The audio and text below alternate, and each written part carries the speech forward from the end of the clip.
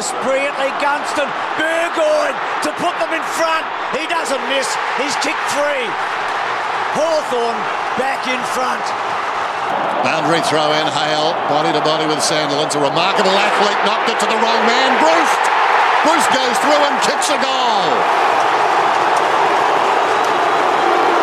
Still with Rioli. Real chance. Hawthorn are in now. Rioli pinpoint, kick the full forward. Burgoyne with Mackie. What a big play. Burgoyne gets it back. Gunston's got 4. And they're coming now. Hey folks, welcome back to Hawthorn Obsession. It's great to have you here. I'm Marcus, and my guest compere is Michael. And folks, we as Hawthorn supporters, we're living in exciting times. Michael, how are you seeing the Hawks at the moment? I agree. Exciting times. It's been a surprisingly good start. I think going into this season, and we said a couple of episodes ago, we were sort of expecting not too many wins, and even after our first win against a lowly North Melbourne team, we were sort of thinking, we probably won't win many other games for the rest of the season, but we might have a few surprises here and there, and I think the surprises have just come a lot earlier than we expected. A really good win over Port. They're probably the biggest upset win we've had in years and years, I'd say. 10 goals against last year's top 4 side. And then, to nearly beat Carlton. I mean, really easily could have beaten Carlton, who are arguably the form team of the comp. So, I think I've been really surprised by just how good a lot of our younger guys have been this early on in the season. And in fact, I would even suggest that the younger blokes are the ones who are driving this. Like, whenever he puts Ward, Newcomb in the middle, things start to happen. I reckon. I'm really excited about the young blokes. I'm excited about what I'm seeing, and this year is sort of completely off the charts as far as my expectations. I mean, as we spoke after the North Melbourne game and thought, hang on, folks, we're getting a bit carried away with the win because it didn't seem like much. But yeah, right, Michael, things are sort of completely unexpectedly lovely for us at Hawthorn, and I think I said, can you feel it coming again? Can you feel it? And folks, you'd probably be like I am. You can feel something happening again at Hawthorn. You can see what the young blokes are doing, and there's some players in the reserves who are yet to play a game, like Ned Long, who could bring something special to us as well too. And I mean, we haven't even we're just the beginning of our journey, Michael. This is only year 1. We've got a few more years of good recruiting to get us where we want to get. But what a brilliant way to sort of feel good as a Hawthorn supporter at the moment. Yeah, no, I agree with all of that. Really good. I think I agree with the statement around the midfield. It feels like Newcomb and Ward really kind of got us back into that game against Carlton, and they were both terrific against Port as well. Connor McDonald too. Connor Nash, I think we saw a little bit of what he can do in the midfield towards the end of last season. And, he's continued that into this season, a very unique sort of midfielder. So, he's been great. Mitch Lewis has been good. Ned Reeves has been very good in the ruck. He looks like a long-term ruck prospect. Denver Granger Barras, particularly against Carlton, was very good in that second half. He just looked like a rock across half-back. So,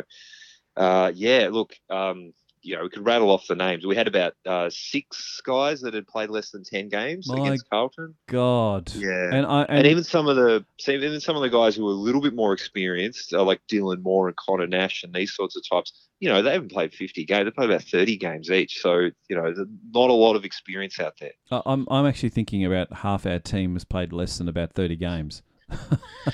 That's probably about right. It's about right. It's really unusual to consider how well they are playing, and I'm just excited about how it's all going. I'm sure all Hawthorn supporters are feeling like, baby, this is good. We're enjoying this a lot. Now, Michael, I'm wondering, is that down to the coaching? Are we getting like a different vibe from the coaching this year? And of course, it seems, I'm enjoying, people are talking about the more attacking style of play Hawthorn is showcasing. And Mitchell mentioned in one of the press conferences, he really wants the players to sort of like play to their strengths. And my God, if this continues, I wonder whether is the coaching, Michael? What do you think? Well, look, there's probably an element of that, and I think perhaps we're catching a few teams by surprise with, a bunch of new players that aren't really, Newcomb, Ward, these guys, like they're basically unknowns in that wider AFL world. And yeah, new coach with a new game plan. So, it has been very attacking. A lot of our goals have come from, launches off halfback, which probably isn't really very surprising because that's our main asset really, is we've got this fantastic run off halfback like Jiath and Hardwick and Day and Sicily and now Granger Barras. Like that's actually a very dynamic backline. That's one of the better backlines in the league, I would say. So yeah, I'd say that probably has a bit to do with it, just that there's a bit of an unknown element to Hawthorn. Look, I'm still not getting carried away. I don't expect this to last. I hope it does, but I have a feeling at some point some of these young guys might get worked out a bit. Maybe they'll fatigue a bit and will kind of regress a little. And I think we said that at the start of the season that they bob up and have some surprise wins and surprise performances here and there, but largely, we're expecting to finish bottom 4. I don't know if we'll still finish bottom 4, but I'm not expecting to make the 8 or do anything like that. But I mean, I don't think any reasonable Hawthorn supporter was really expecting to do that. So all we really want out of this year is to see a lot of really positive development out of our younger players, and already we've seen a lot of that, and hopefully we just keep seeing more of it. It's funny, because I think at the end of last year, you and I were sort of reviewing where the Hawks were at, and we were excitedly talking about our backline as the key to Hawthorn, and sure enough, that's what we're seeing already. But our forward line, how do you see our forward line at the moment, Michael? What's your sort of feeling about what's happening? It's not great. It's probably lacking a few talls. I think Mitch Lewis has been really good this season. So, and we spoke about him sort of elevating to that level of a 60-plus goal a year forward, and he's on track so far to do that. And, he needs to be a match-winning kind of forward. We need to have one in order to be successful. So hopefully he's the guy. And, he wasn't great against Carlton, but, against Port and North, he was fantastic. So, he's on track. He's doing really well. Gunston's been fantastic. He's back in sort of his best form. So that's all been really good. And Brewster's a great player. Dylan Moore's been really good. I feel like Dylan Moore doesn't get the credit he deserves. He's actually been very good over the first 3 weeks. So yeah, look, lots of good things going on there. But I still want to see some more younger players coming through, because it's probably an area that we haven't drafted much in. I mentioned Gunston and Bruce there. Well, they're both in their 30s. Chad Wingard's 28, so he's still got a few years left, I guess. But I want to see, in terms of development and pushing younger guys through, I really want to see some more talent come through that area. I'd probably say, in terms of young talent, our forward line's probably the area that lacks it the most. So yeah. I don't know. Maybe at the end of this year's draft, we'll see some more forwards getting drafted. We'll see what happens there. But look, so far, I mean, Dylan Moore, in terms of young guys, Dylan Moore and Mitch Lewis have been really good. So very positive there. Yeah, I'm loving that. I think the focus was last year in the draft was to get the best available player, and they got Josh Ward, and they've done well, and McDonald as well too. So they've chosen the right sort of players for Hawthorn for the future. But yeah, we need a couple of gun forwards to support Lewis and. And Gunston, of course. Gunston's having a really good season. I love what he's doing. And Bruce, those guys always play well. They're always good players for Hawthorn.